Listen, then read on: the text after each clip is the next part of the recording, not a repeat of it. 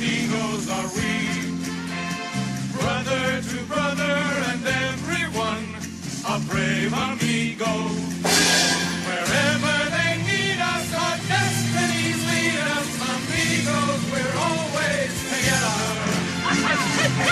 Hello and welcome to Game Week 2 of the Three Amigos FPL show. Tonight on the podcast, we're joined by Nymphria. Welcome to the show, Nim. Hi, Don. Thanks for having me. You're very welcome. And of course, my amigo Mars, who you can find on Twitter at Mars05. How's it going, buddy? What's happening, Don? Yeah, I'm good, man. And of course, the lovely Kylie FPL. Come to you first, Nim. How was Game Week 1 for you? Did you kick ass? Are you over the 100 club, or whereabouts did you land on the overall leaderboard? Oh, no, definitely not over the 100 club. No, I never start well. It's not my thing. In fact, if I did start well, I'd be a little bit worried. It'd probably put me off tilt for the rest of the season. I got 75 points, so I'm around 405,000-ish.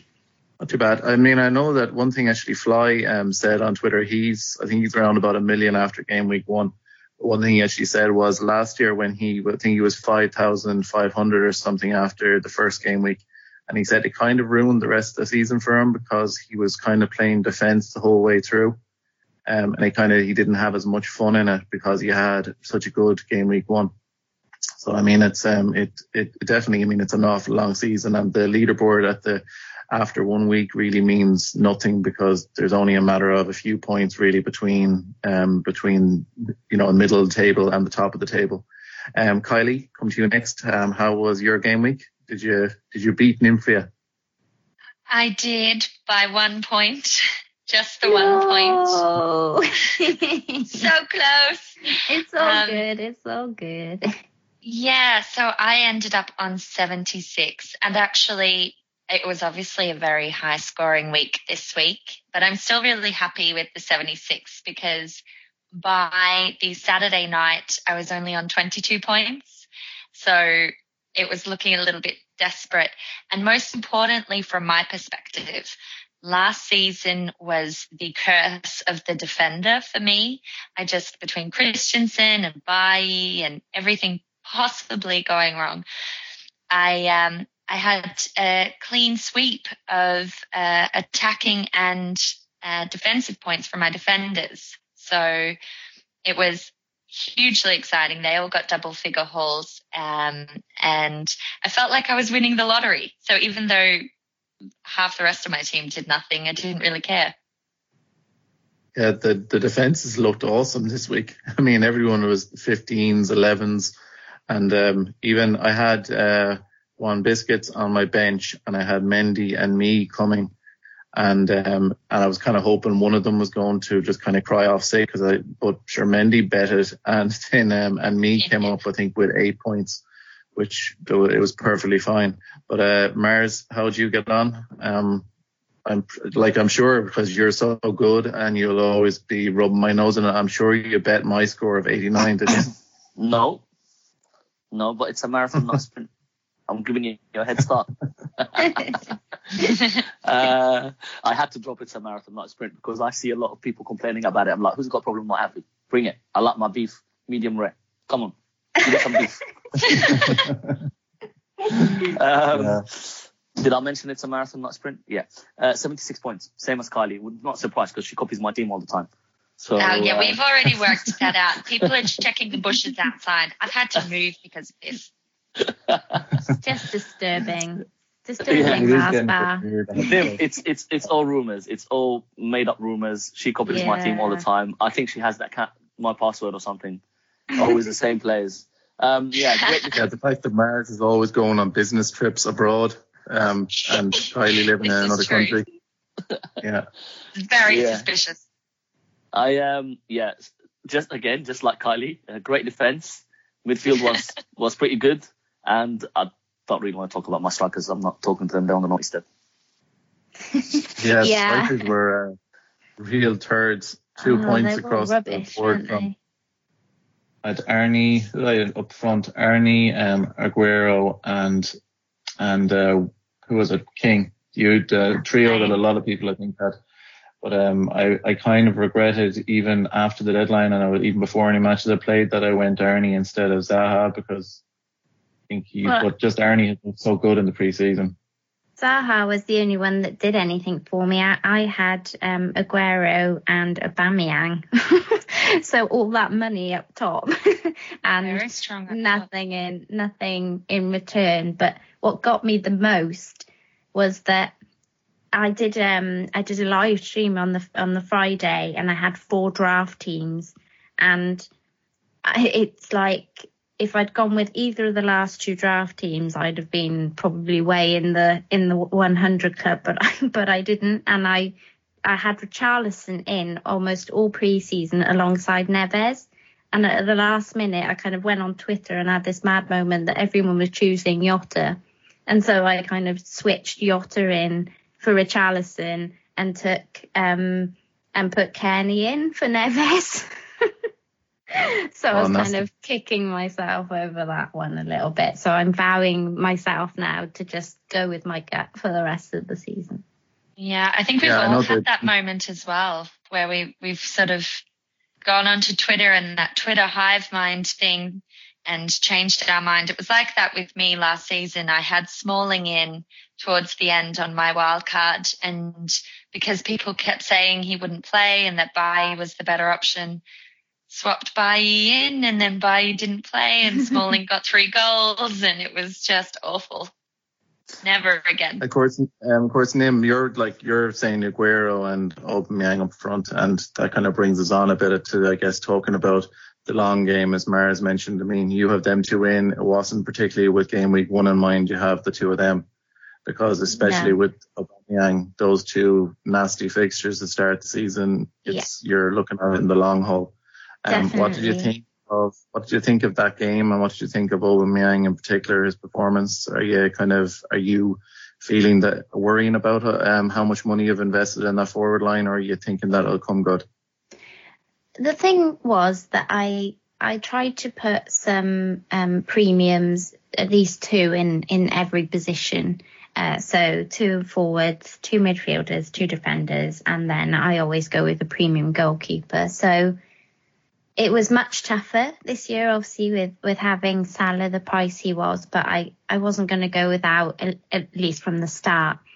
I'm not really going to commit to a wild card on a specific week, but what I do like about having 2 premiums up front is that it should be easy enough at any point when one of those, say, Aguero starts getting rotated, or if this Arsenal side isn't going to gel this season, like we've seen some sort of hints of against Man City, then it's going to be so easy to drop him down to somebody so much cheaper and then upgrade elsewhere. And then I'll know as well who will be I'll have better knowledge which players, But I have to admit, all of pre-season, Aubameyang looked really good, and when he got the ball, he did have a few flashes of brilliances during that match. So I'm not feeling too worried just yet. These 2 games were never going to be fantastic. I knew that from the start. It's just that obviously there's usually a lot more goals in that fixture in both ends. So I thought we might have snuck 1 or 2 and that it might have gone through him. So that was my thinking there. But yeah, I'm not too worried yet. If by game week 4 I'm still sitting on, an assist or 2 points, then it might be time to shift him on for sure. Yeah. Marzi, this is the time of the show where we have, of course, your rant. So what is it that's bothering you? What have you come across that's really got your blood going? Oh, where do I start? People selling, people buying, managers without Wan-Bissaka, Shaw or Mendy hurting. I hear them crying. Can we practice what we preach and stop selling and buying too much? Would you actually just hold on a little bit? It's gone mental. I don't know what's going on. My team's gone up by 0.3 or 0.4 already.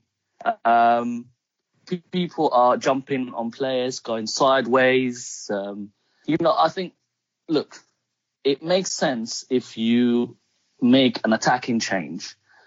For example, if you have a defensive midfielder that you put in for one reason or another, or somebody who doesn't play, like sure, Colin Hudson-Worthy at Chelsea. He didn't play, right? So you took a gamble. Now, he's unlikely to get back in the team now that some of the big players are back. So if you have money in the bank and you want to change that to, let's say, a Kante or Jorginho or another Chelsea players that are cheap or a player that impressed you, that's fine. But doing a sideways move now because Arnie didn't score a goal at Liverpool it's just reactionary. You're wasting a transfer because you got annoyed. But you had a plan, so stick to that plan. Now, saying all of this, sometimes you do have to make a move. I personally made a move. Like I said, I had money in the bank. Having watched players, I wasn't sure about a couple of them, and I made a move. So I actually went from Kearney to Richarlison, because from what I saw, he's going to be the main man at Everton. Everton have good fixtures. I had the money in the bank. I was already planning on making one move, and I wasn't too sure. Are Everton going to score more than Fulham? I think so. Is Richarlison better pick than Kearney? I think so. Did I make a quick move, a hasty move? Maybe, but I was, based on the stats and the eye test, it's fine. But I would never do, for example, King to Wilson. So I have King. Wilson scored. Oh, I'm not going to go switch them. That's just a wasted transfer, in my opinion. Give it, like Nim said, wait maybe 2, 3, 4 game weeks, see what's happening. That's what I'll do with my other players. For example, I have Sanchez. I wasn't happy with his performance. I might wait 2 or 3 game weeks before it, and maybe see if Mane continues to do what he's doing or KDB comes back. That's why you have some of the expensive players. Another example, I was on Robertson the whole preseason, switched him last minute to Virgil van Dijk. Now I could go, I'm so annoyed, I'm going to switch that over. But what's the point? Both of them are going to get clean sheets if Liverpool do. And I can see Van Dijk scoring some headers. Now, of course, Robertson got the better. This game was the better pick. But I wouldn't waste a transfer. And that's my point. I wouldn't waste a transfer unless it's, you saw something, a player, like I said, one of those players that just did not play and not going to get back in the team. Don't forget, there's a lot of good players still to come back. So you could jump on a player right now and then suddenly they're not even in the team anymore. There's always a player that starts well and then just disappears. And I think it was Stag who mentioned something like, Joe for Everton scored 2 on his debut. I don't think we even remember who Joe was, but he was a Brazilian dude that scored for Everton. I hope Richarlison doesn't turn out to be the same, but it's a good point made by Stag. Sometimes you get people who start and suddenly they just disappear. So just hold on your fires. Yeah, definitely. Masba, on your point on the King Wilson thing, Wilson missed his penalty, so now there is a possibility that swing will happen and they'll give the penalties to King next time, and you've then gone and maybe switched the 2 over and King actually scores his penalty as opposed to missing it like Wilson did, and then you're going to be like, even more kind of frustrated with yourself. I know last season the software came out where they were showing basically where if you left your team just as a ghost team, your game week 1 team, and where it would be in relation to your existing team. And my one, I stopped looking at it after the halfway point because nothing was working. And I think, as Mars is saying there, it's a matter of just having patience. And this game week, I mean, pretty much everything from all of the players we were talking about during the preseason, whether it was Pedro, Neves, Richarlison, everyone banged, other than probably Arnautovic, say, being everyone, the defenders, even the goalkeepers to a point. Elaine Hennessy did great.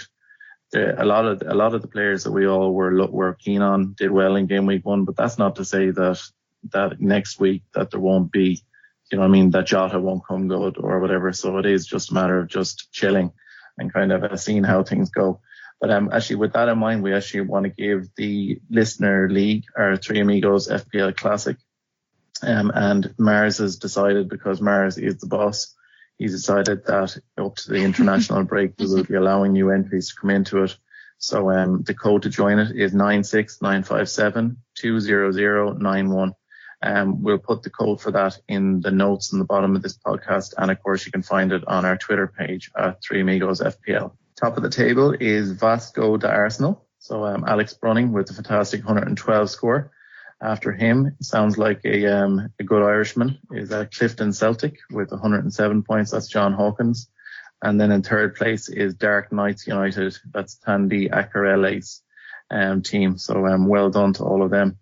Some fantastic scores there. I think I am about number 33 in that league at the moment. So we'll all be hoping to see our names, and we'll be reading out our own names in the future in it. You just slid that right in there, Don. Riley, you have to take these moments when they present themselves. Absolutely. So let's move on to the next section of the show, which is we're going to go through the players who performed well in the past weeks. We did mention a good lot of them there in our intro, but we're going to go through them by position, and we're going to basically give our opinion on whether we should blank, bonk, or stalk these players going forward. So just as a bit of an explainer to that, if we were going to avoid them, it's blank them. So if you're going to stalk them, that means you're going to put them on your watch list, but you're not sure about them yet. Or bonk them. So that's sign me up, big boy. So I'll come to you first on it, Nim. We're going to look at the goalkeepers. And one that I actually made sure I did mention, Hennessy from Crystal Palace, had a great game week 1.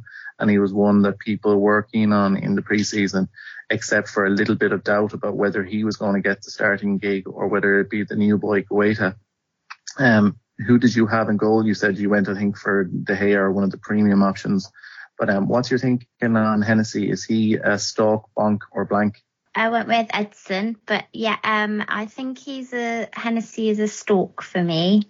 He made 6 saves and he got 2 save points, I think, in FPL. So, yeah, not really sure, like you said, on his position, how long he stays there. Will Palace keep lots of clean sheets this season? It's a stalk for me, that one. Mars, speaking of stalking, okay. What's your thinking on the goalkeepers, the ones that did well in game week 1? Is there any there that people might be getting a little bit excited about, but do you think people should just blank them? Look, anyone with the Bournemouth keepers, fair play, but long term, I can't see Bournemouth keeping many clean sheets. So you need to be careful with that one. Apart from that, I mean, David is doing what David does best, which is making saves for United. And I think it's early. There's been some good clean sheets for the cheaper ones, but I think premium tells, and you can see that, you know, Alisson, Ederson, both keeping clean sheets. I'm personally always on a premium and a set and forget keeper. You know, I'm an unused bench. I got lucky because Hammer played, but luckily I didn't need him because he got 0 points, I think. So yeah, I mean, nothing. You know, you can't judge it on one game. With keepers, you need to think long term. But you know, I'm saying this, and then we all talked about last spot saying maybe we should plan this time for 4 game weeks. So somebody might have looked at the Bournemouth rotation with somebody like Palace or something and go, you know what? Out of these 2, I can get 4 home games, and they might end up with 4 clean sheets. Fair play, but that's not a position I want to play around with, because if you're spending 4.5 on a keeper, for example, it's going to be really difficult to upgrade, and you're going to need money from somewhere else from your team. I would rather always start with an expensive keeper and then downgrade if I want to. That's just my position on it. I don't like giving you well, it's not really credit. I'm blaming you, and then I'll give you credit, Mars. But your talk on the goalkeepers thing actually influenced my decision a bit, because I had been set on, I think it was Alex Waterbaby was saying about Crystal Palace and West Ham rotation in goalkeepers. So if you had Hennessy and Fabianski in goal, that they rotate very, very well for the first 8 or 9 game weeks, literally 1 on, 1 off all the way through. They're 4.5s. Based on the fact that I was a bit nervous which of the Crystal Palace players, goalkeepers, was going to get the gig, I held off on it, and I actually went with Pickford in goal. Now, that cost me points in game week 1, obviously, because Pickford only came up with a measly 1 point and he looked very rusty.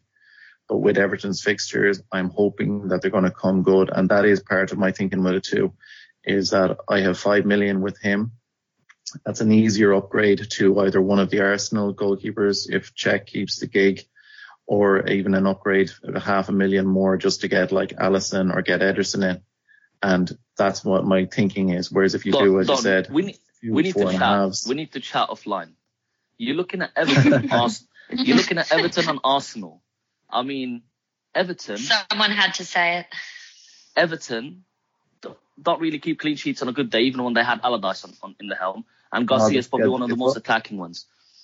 And don't get me started on Arsenal. Nymph is our guest. But no, it's all good. You go at our defence. It's shocking. I would go nowhere near it. Exactly. I really would go nowhere near Arsenal defence. I would need some major convincing. You need to give the good start, man. To be clear, Marzi. To be clear, my thoughts on Arsenal were pre-season, and we're going to see what they're going to be like. They're not going to be facing Man City every week. And the other part of it is 5 million. If Arsenal if they solidify and they actually look a bit better in a couple of weeks' time, 5 million for one of the kind of Champions League contender teams will be good. You're getting a discount on the Liverpool goalkeeper or whatever. It will be, but I think it's 5 million for a reason. Definitely. That's possible. Yeah, it's the same as listen, Arsenal will be exactly the same for me. They will sometimes outplay teams and smash them, and sometimes they will just look so weak and uninterested. For me, whether it's Wenger or Emery or you bring anyone in, it's just exactly the same. The way I watch them play, Ozil and these guys, it's just exactly the same. They have a team of players that when they click, probably play the best football around, or used to at least. But sometimes if you get at them, they're just not interested. And until they change that... No, I have to say, I wasn't impressed in week one, and that would not be a move. That would pre-season be thinking. But as you said, Arsenal don't look like one of the premium options at the moment. And with Everton's Pickford was looking like as when you were looking, I remember before at Coleman as your premium for Everton, you were looking at him as one of your defensive options. And there's a reason I stepped away. There's a reason I stepped away, because as much as I love Coleman. As much as I love Coleman going forward, for me, and I'm glad I did, because I went with Shaw instead, and we all know what I got Lukey, as I keep saying, it's just Everton just can't defend at the moment, to be honest. And until the new play, Zuma and Mina and these guys might come in and they will gel, but that will take some time for me. However, attacking wise, they actually look quite exciting. So that's where I would invest with Everton, not at the back line.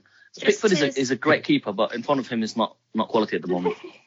Just to say on the old Arsenal goalkeeper as well, be a little bit careful, Don, because I did read a press article after the game, the Arsenal-Man City game, that said that Emery has told his players that every position has to be fought for this season, and he's not going to play anybody that he doesn't think is going to play well that week.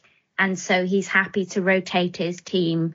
There are some players, he said, that nailed on, but his exact words, I think, with Leno was he can wait, or something along those lines. So just be a bit careful. He suits the way he wants to play better, Leno, I think, apparently. Now, I've never seen Leno playing that much, but apparently he's better with the ball at his feet than what Cech is.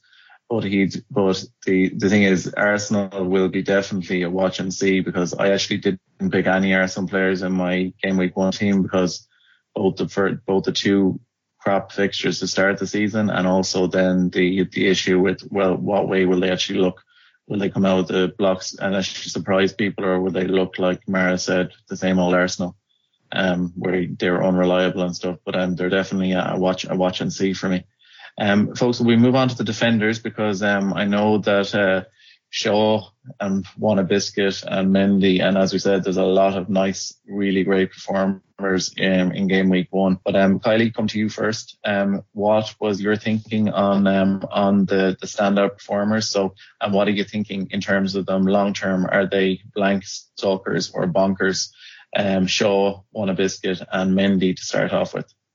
Okay, so I think Shaw is a stalk for me. Oh, it kind of depends. I think if you don't have him in your team, I think he might be a stalk. If you have him in your team, then we'll call him a bonk, because I wouldn't be getting rid of him just yet. If you have him, I know everyone's a bit concerned over rotation. But if he holds on to that position even for a couple of weeks, that would be great. Obviously, he's had a good start. But given that he is not secure, I don't think that people should be jumping the gun and buying him just yet. On Mendy, however, Mendy just marry and have shark babies with, because I think that he is just go all in. I think he's an exciting pick. He was an exciting pick in preseason, but we weren't saying that with any degree of certainty in terms of his underlying statistics. Obviously, the sample size was quite small from last season, but you could see from his gameplay that he had a lot of potential. He created a chance every 40 minutes. Obviously, he didn't play that many minutes, but it was still really impressive compared to the minutes for created chance for Otamendi, for example, which was 240 something. In that match alone, he had 3 penalty area touches, 2 goal attempts. He obviously got 2 assists, and I think that we will continue to see him bombing down there, even though Pep came out and said something mildly threatening, actually, about how he wants to play as a centre forward, and basically sometimes you want to kill him for doing that rather than playing as a defender. So that was a bit fun. And his social media activity as well. Yeah, exactly. Yeah, but he can just keep doing what he's doing. We know that City will keep clean sheets at $6 million for a premium defender who has a real attacking mindset. It just gives me Alonso-like thoughts, and it's delightful. So he is not going anywhere for me, and those who haven't got him should consider him as a buy, I really think. And who was the other one? Oh, One Biscuit. Yeah. So I don't know why people wouldn't have had him in their team to begin with, because I have Van Aanholt, and I still have One Biscuit in my team because I think yeah, exactly. Yeah. Go to Crystal Palace. But I just think at $4 million for a player who we felt a significant degree of confidence would start the season, just based on the fact that he was playing with the first team in all of their friendlies, bar 1 or 2 when it was the B team playing, basically. So there's been a lot of really positive talk from Roy Hodgson and from fans about him. And obviously he had a great game. So I think at 4, I think he's 4.1 now. But dive on it. He's an absolute pick. If for some reason he stops playing and Ward comes back in, then you can monitor it. But we don't often get really viable picks at that price range. So I wouldn't even be questioning it, to be honest. Yeah, the one thing actually is interesting with the defenders, when people are looking to bring in One Biscuits, or if they haven't got Mendy and stuff, it's actually the amount of choices. Who do you actually take out? Because it seems like everyone got double-digit figures on their defenders this week. I'm in the same position. I don't have Mendy, and I still got a clean bill from all of my defenders as well. So in fact, I'd have to try and find another 0.5. I think it is for David Luiz to Mendy. So it's a little bit like, how do I squeeze him into the team? But I'm definitely keeping an eye on him for sure. He's a stalk for me as well. Very good. No shark babies for you. Not just yet. I can't afford them. Marzi, what do you think? You're agreeing on all that, Jan? Yeah. There's nothing else to add, to be honest. Fair points. There was Watford defender Holebas is a bit of a cult hero, of course, in FPL. He's at 4.5, and he managed to bag himself 2 assists at the weekend. But one word of warning, I think he's actually gone up a price rise already, or if he hasn't, he is due to. But Watford fan Stephen Toomey, who you should all follow at 6 Goal if you like your beer and FPL, and especially I guess if you like both, he tweeted when he noticed all of those owners bringing in Holebas, He said that in the since he joined Watford, he's totaled 24 yellow cards and 10 assists. He is a bit of a card magnet, and also Watford's fixtures are filthy coming up. I think they've got of the top 4 clubs or the top 6 clubs, they have 3 or 4 of them, I think, in the next 6 fixtures. So they're not. I don't think they're going to be keeping many more clean sheets. So that's one word of warning in terms of the Watford defenders.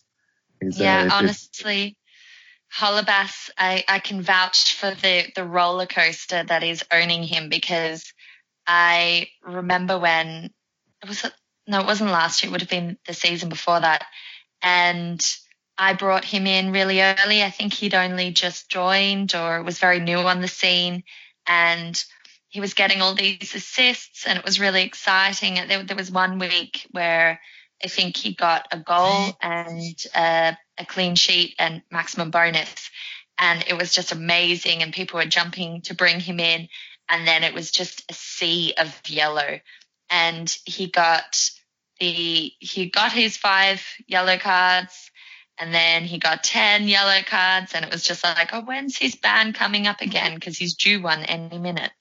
Very stressful. Yeah, and I can't help but want to go. He definitely is.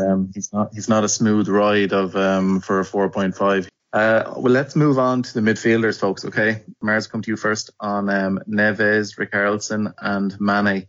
They're 3 that, like we were talking about, they looked very, very good in the preseason. All the signs were pointing to good returns.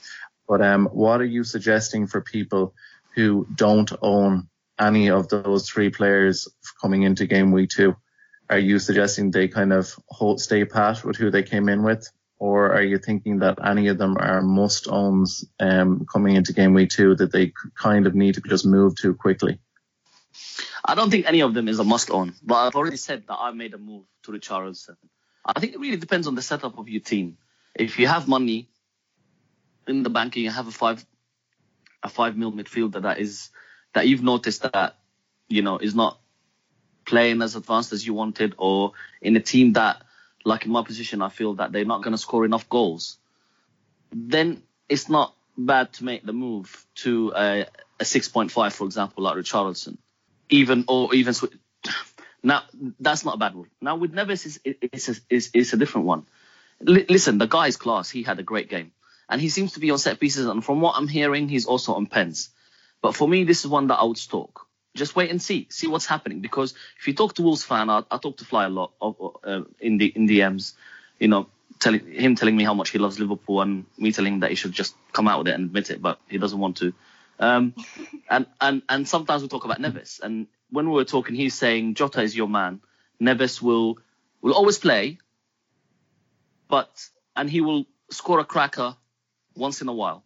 So consistent, you get the points, and he might get you a goal, which what you see in the first game. So I might wait, and they've got Man City, I think, in the third game. They've got an away game at Leicester, which could be open. Leicester are not the most defensive team, and they will attack at home. And then they've got Man City.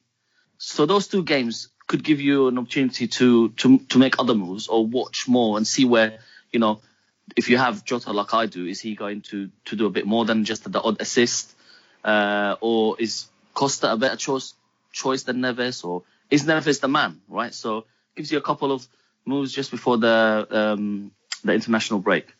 As for Mane, I genuinely think this, and I thought this before the season, that I think he's going to have, before the season started, he's going to have one of them. He's going to be the main man for Liverpool. I'm not saying anything new, alongside Salah, but I actually think he might even do better goal-wise. The guy is just playing some of the best football that I've seen him play. Love that smile, love the way he plays the football. And Liverpool will always score goals. The reason I didn't go with him is because I wanted to spread the big clubs. I like to have players from all the big clubs. It's not just a coverage myth, but I actually chose players that I think will do well. So for me, I'm on Sanchez, for example, and I would stalk Mane right now if I didn't have him. Liverpool got a tricky game next week. You know what I think about Palace when they play Liverpool. Let just the police car go through. Every time we record, there's a police car. Do you notice this? What are you guys up to? Seriously, what have I got myself into? I don't know him. All semantics. They're looking for Don all the time. He pods naked, Nim. And we talked about this last. He'd get on really well with Curtio, who's on the Wildcats, because he's done a stream in just his pants one time. So maybe they go well together. lies, all lies. So back to Mane. I would stalk. Professionalism. I would stalk. However, doubling up on Liverpool in midfield is not a bad option because most people will have Salah. My thinking right now is I'm going to give Sanchez maybe 1 or 2 games. And then if he still doesn't deliver, why would I want to put myself through? 1, wanting Sanchez to score for United as a Liverpool fan. 2, watching boring football when I can just have Mane and have 2 birds in one stone. So that's my thinking about it. Do you have Salah, right? I have Salah. Exactly. But most people have Salah. The way I think about it is most people have Salah. So you need somebody else from Liverpool because otherwise you're just scoring the same. And I've seen teams that have Salah, Mane and Firmino. I'm a bit jealous because, to be honest, those 3 will always be involved. Now, I might not go for Firmino because I think there's other... I love the guy, but in FPL, there's a lot of other options that you can get from the big clubs where they can also deliver and probably score more than him, right? But Mane and Salah as a midfield, why not?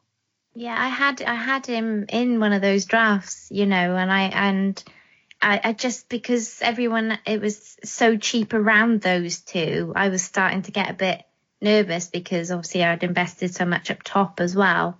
But yeah, I'm kind of with you. Like I can see having that extra Liverpool person would be why it would be really helpful for sure. I feel really guilty, like I've betrayed him because Mane he has Kylie Lovebug status. Like that basically means that he is one of my favorite players, and we have this loyalty situation whereby I choose him in my team and he scores goals, and then when he's not in my team he doesn't score goals. And he was in my team, and like Mars, I felt very strongly. Well, this is the thing, I got rid of him for Eriksen because... So you betrayed him? I did, yeah.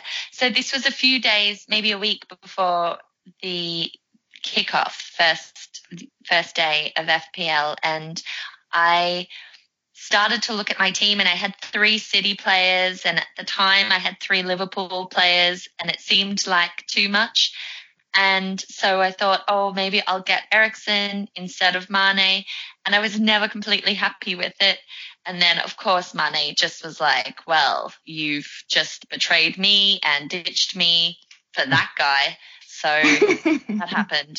So now it's really upsetting. And I hope he forgives me because I will bring him back, I think. You're going to bring him back now and he's going to do nothing, isn't he? Guy, yeah. Yeah. Yeah. But I brought it on myself. Mane, thankfully, I went for that double up in midfield. But like you guys are saying, I was tempted Sané to get the extra Man City attacker in there, and thankfully they didn't go that direction because I don't know what exactly is going on there with Pep. And Eriksen was the other one. So it worked out well in game week 1. But like you said, Mars, I think that Mane could be looking like that kind of form where he could have such a season that we might be at risk of losing him to Real Madrid next summer. That's whatever. Nah, not going to happen. But what I would say is he seems to be in the right place at the right time, even more so than Salah. You watch him, he just always happens to be there, right? And if he's fit, both of them actually, you can. The funny thing is, you can argue about how bad their finishing is considering the chances they get. Right, and how much they miss. But if he improves on his last finish, sometimes he just lashes at it. Look, I genuinely believe he will compete with Salah for scoring the most goals. At Liverpool, anyway.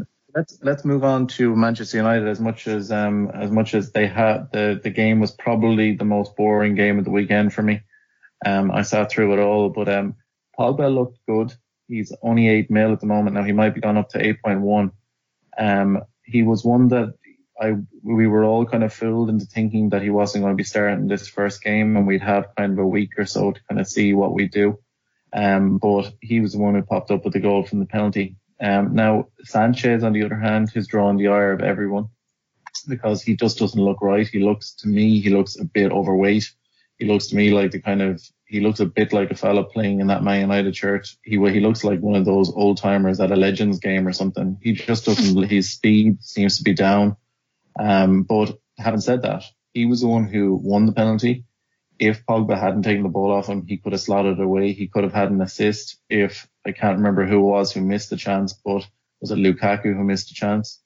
I mean, he could have had a monster week and we wouldn't all be talking like this. But what is, sure, Kylie, I'll come to you on it, is what's your thinking on the Man United midfielders? What's your thinking on Sanchez long term? Is he somebody that people... Yeah, look, it's really tricky because there was a point where I was not, I wouldn't say seriously, but I was looking at Sanchez in pre-season with the view that it could be an opportunity for him to really come to the fore, and having had a pre-season, so that he should have been rested. Instead, it looks like he's been eating too many cupcakes. I don't know, but he certainly wasn't as impressive as we know he's able to be, and I was largely underwhelmed, particularly given his price. I just think when you tip over that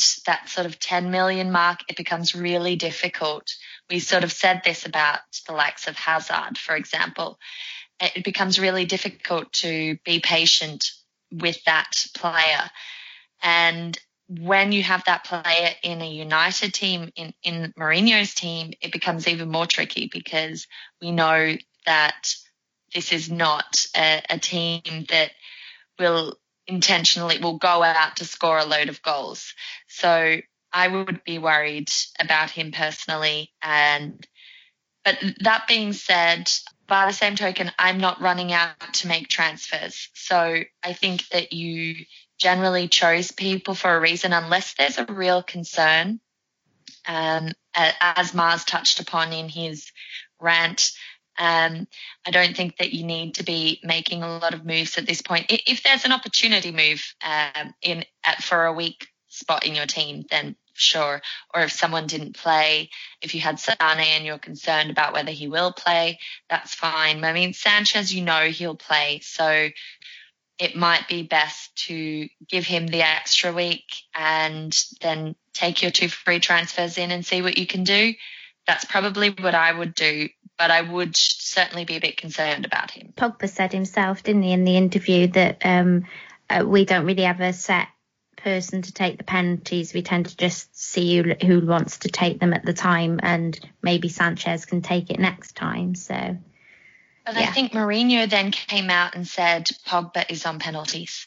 Oh, did he? I thought I saw something to that effect because I saw Pogba's comments, and then I'm absolutely certain I read comments from Mourinho which kind of seemed to be talking Pogba up a bit, which maybe that's why it stood out, because that seems unlike him.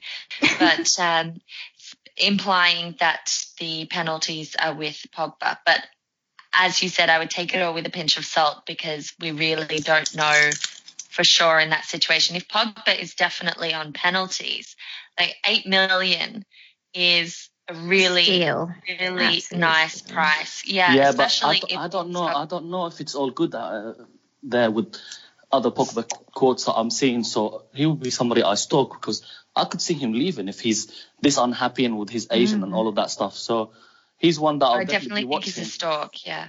Oh yeah, but like when he's got he had the most dribbles of anyone in the last game week, the most passes in the United versus Leicester match. He's definitely got to be a stalk for us, hasn't he? For sure. Yeah. Good stuff. Mersey, speaking of dribbling, we'll come to you on this one on forward. Nice segue. Thanks.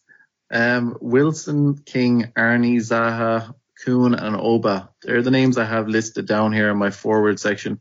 What's your thinking on, we all mentioned that they largely disappointed at the weekend, Zaha being the only goal scorer among them. But what's your thinking on the forwards? Is it basically kind of people should probably just stay with who they're with, whether it's Tosun at Everton? Absolutely, wait and see on all of them. If you have King, Nim's touched on it earlier. I think Wilson missed the penalty. King could come back and score. You chose him for a reason, and he's also cheap, right? So you could make the move. Uba, you can't judge him on the first 2 games. You have to wait if you went there. Same with Aguero. I mean, you have Aguero. I mean, they've got Huddersfield next. I could see a huge tantrum if he gets rotated. But to be honest, Jesus that's just from me. Jesus didn't even look that good when he came on. I personally think Aguero will start again against Huddersfield, but that's just because maybe I also really like the guy. And then I'm not going to go through all the names, but with all of them, Arnie's another one I touched on. They've got Bournemouth at home. I've already said Bournemouth can't defend. I won't be surprised if Arnie gets a couple. And I think I talked to you guys a while back, and I said my plan was to have 0.5 in the bank and move King to Arnie. Things have changed, and I decided to go with Richarlison. But if I didn't, probably would have been my move anyway. I was planning to bring in Arnie in, but now actually I want to see what West Ham do with this new manager, because they've signed quite a few forwards. So he could be one that actually gets moved back to the wing or become less effective. They've got a new manager. If you don't have him, he's one you stalk. If you have him, you definitely keep him. Imagine moving him because he didn't score against Liverpool and then he bangs a hat-trick against Bournemouth at home. So with all of them, you have to be patient. If you don't have them, just wait. There's no point to jump now. You've invested in what? So if you've got Zaha, Arnie and Aguero, where are you going to go? Change Arnie to who? To King? Yeah. To someone? You just need to hold on. Yep. Good stuff, Mersey. Folks, let's move on to the preview of the game week to come. So we're just going to give a very brief kind of take on from our fantasy point of view of the coming game week, the players and teams we're kind of watching. Nim, I'll come to you first on Cardiff versus Newcastle. Give us your brief kind of thoughts on these two teams, and is Kennedy the man that you've got your eye on for this one? He'd be kind of my star man, I'd imagine. Yeah, it could be a game for the pace of Kennedy, definitely, and reward all those managers risking him at the 5 mil that they went for. So definitely agree with you there. He's definitely one I've got my eyes on as well. You know what? Cheers for giving me this one. Both possibly as woeful as each other. Cardiff haven't beaten Newcastle in the league since 1981, a run of 10 straight defeats actually. Conceding 28 goals in the process and only scoring 5. So, yeah, it's looking like a Newcastle win there. Yeah, because Newcastle actually looked better than what I'd anticipated. It was one of these things, in the preseason before the games, we were looking at it and thinking Newcastle were going to be an absolute train wreck, whereas they were actually fairly good in their opener. But I'd agree with you on that there. I think it could be a Newcastle win on that. Kylie, move on to Everton versus Southampton. What's your thoughts? Hopefully Richarlison's going to play, but what's your thinking on this one? Yeah, I think the key question on managers' minds will be the fitness of Richarlison. It does appear, based on latest reports, that he's probably okay, and that he didn't go down the tunnel, so it might have been a knock or a cramp or something simple. So I'm very interested to see him a second time. I want to see some consistency from him. And that doesn't necessarily mean him going and scoring 2 goals. But one of the concerns I would have is that he had 2 attempts on goal and he scored both. So that's a 100% conversion rate. There will be regression. He didn't create any chances. So he had a great game in that regard, in that he scored 2 goals. But we know what happened when he was with Watford.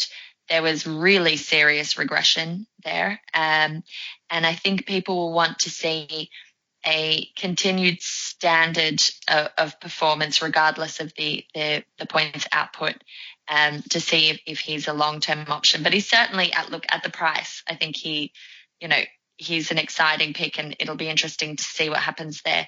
Another one just on Southampton, I believe his name is Elyounoussi. I'm probably pronouncing that horribly, but I believe he created 4 chances in the 34 minutes that he was on the pitch. So he's 6.5, which is, for me, a bit steep for a Southampton player when I don't know enough about him and haven't seen enough of him. But he could represent an interesting option going forward, and Southampton will need to score goals. So I'm keen to see what he has in that match. But I do think that it's there for Everton to win. They aren't great defensively, but I think they do have more attacking firepower. Great shout. Thanks a million, Kylie. And speaking of regression, Mars, coming to you on this one. So Leicester versus Wolves. So I think one player that really stood out for me, and I was really surprised that he came off, was Maddison. He played really advanced. I'd heard about him, and I heard that he was a good player for, I think it was Norwich he was playing for, right? And that he gets involved. Yeah. But I was really impressed on how just confident he looked in that Leicester team. And at home, Leicester will always attack. I think that's one thing that you know for sure. I always say, they're one of those teams that you stay away from their defenders unless you're expecting Maguire to head it in. Otherwise, just stick with their attackers. So Maddison for me, Vardy is Vardy. He's one of those that will probably score consistent scores. Like I think there was stats, and I can't remember the exact number, but he doesn't score more than one in a lot of games, but he will get you a goal. And I saw something on Twitter that made me laugh the other day, that his difficulty rating should be changed, because when he always scores against the top 6 and struggles against the lower teams, right? Which is fair. Apart from that, to be honest, I mean, I've always liked Demarai Gray for them, but he's one of those that he always seems to be thereabouts, but just FPL-wise just doesn't deliver. So he's one that I'll be watching. Otherwise, Albrighton is an old favourite of everybody's. And I did say that they would concede, but Schmeichel for me is always a strong keeper. Now, obviously, they're playing Wolves. So away from home, we don't know how Wolves are going to play. I was quite impressed with them when they played at home. And, you'd expect them to win when they play against a 10-man team. But to be fair to Everton, they didn't fold. For me, the Wolves players are ones that I'll be watching right now. Just see how they do. I've got Jota, so I'll keep him. I'll be interested to see how he plays away from home. And then, for me, the comparison is with Neves or one of those Chelsea midfielders that are at 5, because then I can save 1.5 and spend somewhere else on a premium player, or upgrade a premium player, or when Bernardo Silva starts getting rotated or something like that. But apart from that, you've got Jota, Neves. Jimenez took his goal well, but again, I mean, for me, wait and watch. How many is he going to score? And they've got a 4 million defender, so Bennett, I think he played. Again, just wait and see, because they've signed a lot of players. You need to see if he's going to play more or not. And if he does play, then he's another one to add with Biscuits and Peltier at 4 million. That's not bad. Thanks, Mersey. Nim, this one's a bit of a better fixture for you. It's Spurs versus Fulham. It's kind of an interesting one because both teams kind of underwhelmed in their opening fixtures. Fulham are kind of bedding in a lot of new players, and Spurs then, of course, have a load of returning World Cup stars. But how do you see this going? Yeah, I definitely think we were all a bit surprised by that World Cup return, and especially in the cases of Ali and Vertonghen scoring, definitely. And Kane scored his 4 goals in 2 games against Fulham previously. So, it was a bit surprised to not really see him do very much. Maybe we'll see Trippier coming back this game week. Eriksen looking a bit more lively. Quite possibly we could see Kane scoring in August, but we'll chat a bit more about that later. Fulham can keep hold of the ball. The 66% possession against Palace, so they can definitely keep the ball. Mitrovic had most shots over the weekend, was unfortunate not to score, I thought. Has done better against Spurs with a goal and assist in each of the 2 games he's played against them. Spurs have only lost one of the last 11 meetings in the league. So I think this will be a Spurs win, but it could be a close one, this. Great stuff. Thanks, Nim. Next up, we have Kylie. Give us your West Ham versus Bournemouth take. Okay, so really I look at this and it's Arnie and King for me. Well, quite literally, because they are both in my team, and them with Aguero does seem to be quite a popular combination. So neither team is renowned for their excellent defence. Obviously, West Ham now have Fabianski, who is a quality keeper, and it will be interesting to see how they do defensively when they're not playing against Liverpool, which is a different beast altogether. I do think that there's goals in this at both ends. And, Arnie came off with some kind of injury or niggle. I'm not sure. So I'm hoping to see that he is fit and firing. But the big question there is, what position will he play? Because they do have a number of options, and really the attraction is in him playing in that forward role, because I remember reading a statistic which basically showed that the vast majority of his attacking returns were coming when he was in that role, and so we don't want him reverting back. And no one likes reverse out of position players. No, and out of position in the wrong way, yeah. Yeah. It won't work well. Quite unpleasant. So let's hope that's not what we see coming up. Hopefully not. He had such a fantastic pre-season and he ended last season well. So I'll always back him to be able to score a goal. But I really think that this is one we need to see. But I think there'll be goals in this match. Good stuff. Thanks, Kylie. Mersey, on to Chelsea versus Arsenal. So it's the evening kickoff on Saturday. Should be another cracking game. What's your thinking? Yeah, this is going to be it's interesting. Chelsea had an easy-ish game against Huddersfield away from home. But I still expected first the team to take a bit longer to gel. But then maybe it's because it was Huddersfield, and no disrespect meant to Huddersfield, but I think they'll be one of the teams that are going down. I think I still think Chelsea will win this game. But for me, the watch list is on all those 5 mil midfielders that seem to be scoring or playing out of position. Like Kante is one to watch for sure. I've seen, I think it was Simon March, who's the next winner, saying, Kante will play more forward with the Sarri systems. So he's one for me that I'll keep an eye on. And obviously all the returning players, you've got Hazard. I think he will start. Pedro got early returns. So there's a couple of players that I want to watch and see how Chelsea defend against a top team. Whatever we said about Arsenal before, they're still a top team and they normally like to beat Chelsea, to be honest. As for Arsenal, all their players for me are on the watch list. I mean, they're attacking players.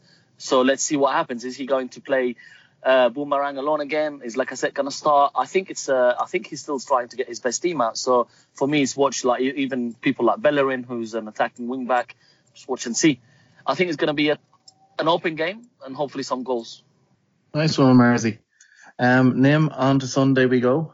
Burnley versus Watford. Sorry, now this one isn't much of a cracker, but what do you think? Is this another clean sheet for Burnley and Watford, or do you think that the Turf Moor advantage will give Burnley the advantage over Watford? Oh, tough one. Burnley are currently holding their own in the new pressures of the European football, but they have a huge game on Thursday night to qualify for the Europa League. Thankfully they're at home, but it could be a long night, that I think, and probably poised at another 0-0. You'd maybe worry about a tired back line coming up against the confidence-filled Pereira, to be honest. He was brilliant on the weekend. And he could be the shout out if there is one from Watford. It could be Pereira, as he seems to have taken Richarlison's spot from last season. Watford have won 3 of the 4 meetings they've had in the Premier League so far. So it could be a little chink in the armour, but I'd probably give this one to Burnley, although this could be a draw, I think, this one. Yeah, nice one. Thanks, Nim. I agree. Pereira looks like he's probably the pick of the Watford attacking options. As you know, in general, actually probably the only Watford player that I'd be looking at the moment. But hopefully, I'm hoping Ben Mee will give me another clean sheet. But we'll wait and see. Kylie, move on to Man City versus Huddersfield, and Mr. Aguero and his buddies. Are they going to absolutely let rip at Huddersfield? Well, I certainly hope so. This is an interesting one. Like Mars said, I do agree. I think that Huddersfield will be going down this year. They looked problematic to me at the weekend, and I think City are far too strong a proposition. That being said, last time they met, it was a 0-0. This was when we all thought that we were going to get back loads of points at the end of the season, and that did not eventuate. But I think that the City will win this. The key questions really who will be starting and what differences we'll see. I think that we'll see Aguero. I think we should see Aguero. I hope we see Aguero. Yeah, please let us see Aguero. For Nim's sake, let there be an Aguero. Right. It wouldn't make sense to me to be playing Jesus. I just don't think that he looks the part at the moment. It's certainly not enough to keep Aguero on the bench to start with. Obviously, I think that there will come a point during the match when Aguero will be taken off. But if the question is, can he score plenty in the period of time that he's there in this fixture, I would say yes. And I would hope that's the case. The other one is Bernardo Silva. That will be of interest. He received great praise from Pep after the Community Shield. He then followed up that performance with another goal. So he played even though, we weren't quite sure what to expect with the City lineup. We never are, but Sterling started, KDB was on the bench, Sane didn't start, David Silva wasn't even in the squad, Mahrez taken off before the 60th minute. It's all very exciting with Man City. But I hope that we'll see something relatively similar to last time, though I do believe that we have to factor in KDB. So it'll be interesting. I think there's a clean sheet there for Mendy owners again, and a few goals. Yeah. I don't think Huddersfield will put it up to them the way they did last time. The Man City midfield is a bit of a quandary, all right, as to who's going to be starting and playing, and also, as you said, the Aguero Jesus issue. Even though last season, of course, two of them played together and they were prolific alongside each other in a front two. And we do know that Pep does like to clean up the league as early as he can, so he probably will want to start off at maximum pace, rather than trying to move them in and out too much and kind of keeping them both fresh. Marzi, on to the next one, which is Brighton versus Man United. What's your thinking on this one? Bore 0-0 draw. I can certainly see Mourinho setting up to not lose, and maybe Brighton had a tough start against Watford. I was expecting a little bit better from them, to be fair. So let's see how they play at home. Apart from Gross on a watch list, I struggle to think of any other Brighton asset right now. I'm not interested in their defence. Their midfielders, the new ones, I can't even pronounce the name, so I'm not even going to look at. Not even interested. Looking at United, you've got their players, you keep them. So I've got Sanchez and Shaw. I'll keep them and watch and see how they do. You've got the World Cup players will start coming back. The minute I see Young taking Shaw's place, for example, if he does, then that's when I'll move Shaw on. If I have enough money, then I'll probably upgrade to Mendy, for example. But I got Shaw in thinking he'll play a few games, and if he continues scoring or doing well, you never know. Mourinho might actually stick with him. Again, you've got the Pogbas, and if you've got people like Mata or stuff like that, Rashford will be the one that worries me. I think as soon as Lukaku's back, Rashford will be back on the bench. Apart from that, yeah, I see a potential clean sheet for United, and maybe a 1-0 win or something like that. Yeah, it should be an opportunity for them to cut loose a little bit, because, as you said, Brighton didn't look right against Watford. And, it should really be one of them games that will be... No, they didn't, but they're quite strong at home. I think Brighton are one of those teams that will give you a game at home with the fans and everything. So let's see. Let's see if United are up for it. Yeah. And, of course, the Monday night game is Crystal Palace versus Liverpool. And, of course, this is one where, as Liverpool fans, it's always been a bit of a bogey team. I guess it'll kind of lead us on nicely to our Barlow and Baldwin captain picks, because, of course, Mo will feature in this. As our guest, Nim, you can go first. How about you give us your Barlow and your Baldwin captain picks? So your Barlow is your boring captain pick, and your Barlow is if you're feeling a little bit frisky. Who would you go for? I wouldn't say Mane is a boring pick. If you have him, he's played Palace 8 times for all his clubs and has got 5 goals and 2 assists. It's actually his joint best team to score against, the others being Man City and some Austrian team whose names I can't pronounce. So, and my Baldwin pick has to be Kane. Well, it's risky because it's Kane in August, and well, Kane in August is pretty risky for all of us, but he has played Fulham twice and has scored 4 goals against them. So if he can get that scoring form back, he could be a risky pick for your captaincy this week. Yeah, and if you have gone with him, then why not, I guess, yeah, if he is in your lineup. And Kylie, come to you next on it. Who's your Baldwin and who's your Barlow? Okay, so for my Barlow pick, I'm going to say Salah, which is shocking to absolutely no one. But I think just given ownership and everything at this point in the season, there's a lot that is sensible about going with him as the safe pick. I think he's the definition of a safe pick at the moment, and certainly not what I would call an exciting one.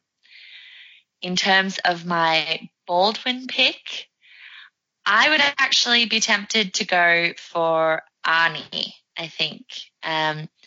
City is a little bit of a minefield.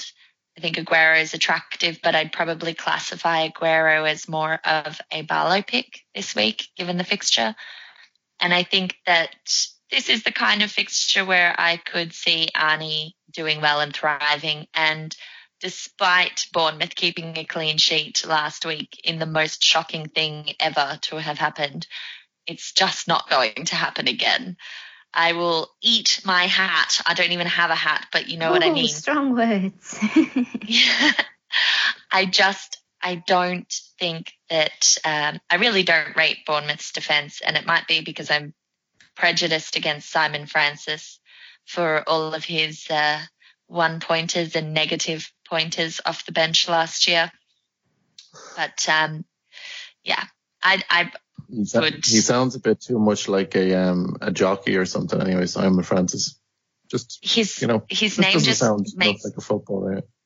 Yeah, he just makes me ragey. I just see his name, and I think did he get an assist at the weekend? I was so offended by that. It just really upset me. All of last year, he was rotting on my bench, and I think he came off several times. Every defender in the game, Kylie got an assist, seemed last week. So, yeah, that's the way it seemed. And there's something in the water when Simon Francis is getting an assist. Like, that's just crazy. Yeah. Drug test them all. I think so. Marzi, tell us your Barlow and your Baldwin. Right, so Barlow would definitely be for me somebody like Aguero. I think he'll start. So he'll be the Barlow. Baldwin, sticking with the same team, I think Silva. Bernardo Silva, that is. Kylie touched on it. We said Pep loves him at the moment. Yeah, I'd agree. But one thing, actually, I think that my risky pick, actually, my Baldwin would be actually Mahrez. I think Mahrez is probably the safest of the wide men in terms of, not getting rotated this early in the season. He's a new player. Pep obviously wants to get him used to the City system. And he's looked good in flashes, and I can see him he's going to break his City duck soon. So he'd be probably my risky pick if I was feeling up to it. I'll probably this stage of the season go a bit safe though, and it is between Salah and Aguero. So at the moment it's on Aguero, but if I do chicken out a little bit, I probably will switch to Salah because he is more nailed on to start. Whereas Aguero, you never know with the Pep shenanigans what he's going to do. We'll quickly go through rapid fire listener questions here, folks. Okay, so we have a bunch of them in, so we'll get through as many as we can in like 2 or 3 minutes. FPL Planner was asking, I'll give this one to you, Nim. Kante, he's wondering about Jorginho's role. Does it allow him to continue being further up the pitch than last season? And is he a decent shout for a fourth midfielder? So give us your quick take on whether Kante is worthy of being a fourth midfielder. Well, it depends on whether you're going to be playing him often, if I'm honest. It's a bit difficult to say if goals will be added to his game this season or whether that was a bit of a fluke on the weekend. So I'm not sure on that one. I think we'd have to wait a bit more. But if you were hoping to start him, he's always going to get you solid points, let's be honest. But he might not rock your world every week, put it that way. Dear FPL People was asking, Alderweireld and Leno out, yes or no? Now, probably we both say Leno, if you're planning on starting him, then yes, you probably do need to make a move in your goalkeeper unless you have a decent reserve. But Alderweireld, is he somebody that you should be worried about if you have him in? He's a lot of money. Yeah, he is a lot of money. I probably wouldn't have picked him myself. I think that I think I would probably shift him, and I wouldn't be a big advocate for moving too quickly, but I think that there are other options that at that price that look more attractive to me, to be honest. Spurs defence in the long run is always a nice choice, but I think I prefer the stability of Vertonghen, even though who apparently now is attacking, and he started playing quite an attacking style last year. At the very end of the season, he was just absolutely going for it. But I think given that price and your questions over him, it's an opportunity to jump across to some of the more attractive options. We've mentioned them. There's Mendy, the likes of Robertson. I would be preferring to have these kinds of players in my team over Alderweireld, I think. Great stuff. Audacious Goose was asking about the Man City, captain Aguero, Bernardo Silva, Mendy over Salah. I think we kind of covered that one in our captain section, but thanks a million for that question. Button Wood was asking, his defence consists of Mendy, VBD, Biscuits, Tompkins and Peltier. Now he's thinking that it's a bit of a problem having the double up in Crystal Palace. We actually, a few of us have the PVA. I know, and I think one of you girls has as well. We both do. PVA, and Biscuits combo. I'm not worried about that because Biscuits can be on the bench for me. That's where I planned on having him, and I think that Palace look good enough to have that double up there in the right fixture as well. But at 4 million. But he's wondering maybe, Nim, what's your thinking on Pereira at Leicester? Do you have any kind of thoughts on him at the moment, or is it a wait and see for now? I think it's a wait and see. And on the double up on the Palace defence, I think as long as their fixtures are okay, there's no reason why you shouldn't be nervous. There's no reason why you should be worried, to be honest, about playing both of them. We've already proved this week that they can get some attacking returns, even if they don't get defensive ones. So, Marzi, quick one on this, because I know you touched on Neves earlier on, but Gino at FC Hungover was asking about transferring in Neves before his price went up. Now it's already gone up, but you never know. It might go up again for all we know. But because as the algorithms are getting used to the new way they're doing it this season, it'll take a few weeks before they get to predict them properly. But he's wondering his transfer strategy was to wait for game week 3 and bank his transfer. He was wondering whether or not he should swap out Carney for Neves, or should he stick to his plan, which is to drop King for a 4.5 ahead of game week 3 and then be able to upgrade Moura to KDB. What's your thoughts on that really quickly? I would rather update Moura to KDB than swap Kearney with Neves. Wait on Neves. You've got 2 games where they're playing away against City. That gives you the chance to see if Neves is the main man or not. But I would rather KDB than either the other 2, so definitely wait and stick to your plan. Great stuff. Thanks, Mersey. At Migtavius, our buddy there, was asking who impressed you in game week 1 that you hadn't even thought of going into the season. So I'll come to you quickly on that one, Kylie. So one of the players that stood out for me was Maddison of Leicester. He's been mentioned already on the pod, but there was chatter about him in pre-season, and I would have said that he was someone going on my watch list, but certainly not someone that I considered in my team. I thought he was very impressive, and I think it'll be really interesting to see him playing not against United. There's definitely room for a budget Mahrez 2.0 to happen there with Leicester, so I'm keen to see how that develops. And the other one was Pereira, who's also been mentioned with Watford, not someone I gave even the slightest thought to. So again, looking for a bit of consistency and to see if this was just a flash in the pan situation or whether he can develop into a really exciting option for us. I think a lot of the rest of the performers who weren't in my team personally, so like Shaw and Richarlison and these sorts of players, they were ones that were certainly in my thinking at some stage. So it was really the other 2, Maddison and Pereira, that kind of jumped out at me. I think last question quickly is basically from John G. We have to continue a tradition and get John G. Grifters United his question in.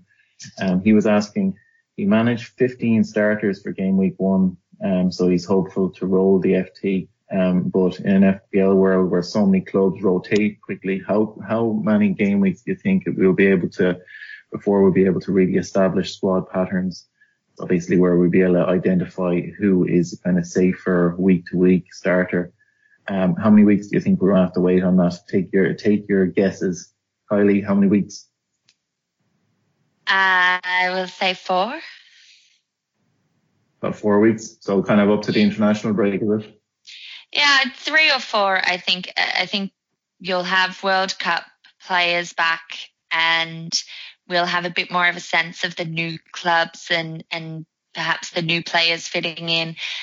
At no point in the season will we ever have a guarantee. There's some teams, your Burnleys and so on, that don't really rotate. And then there are others that do. And there's always a little surprise to be had. But I think that once you get to sort of a few weeks in, you can start to have a much clearer shape of what that team will look like for the greater part of the year anyway. Great stuff. The next question was from Dom J. Dominic, too many numbers. He pretty much has a telephone number in his Twitter handle, Dom J. But he was asking about the perceived template. Now, I'll answer this one quickly. He was asking, is it 2 premium defenders and then pack the midfield with 3 or 4 premiums? I think for me, it's looking like so far as kind of 2 premium defenders and then to kind of have 2 premium midfielders and then, with Salah, and then have your, or 2 premium midfielders and then have a kind of 1 high price forward mixed with 2 kind of cheaper forward. That's for me the template that I'm seeing so far. But of course these things change very, very quickly. So in no time at all we'll be talking about having to load up on our Aubameyang and Aguero shouts, and Nymphrey will be very happy if that happens. Oh, I do hope so. Folks, that's all we've got time for on tonight's show. We hope you enjoyed listening in. Check us out at 3amigosfpl.com, where you can find our latest blog posts and links to our social channels. Thanks a million to Nymphrey TV and Nim, who's our buddy and our pal, and we're very, very glad you made it onto tonight's show. And do make sure to check her out on Twitter and on our YouTube channels, and at the FPL Wildcats, of course, as well. Their podcast is excellent. Please do like, share and rate the podcast on iTunes, as it helps us to increase our listenership. Thanks as always for your support. We love talking FPL, and we love that so many of you like listening to it too. Booyah. One for each other and all for one. The three brave amigos are we. Brother to brother and everyone, a brave amigo.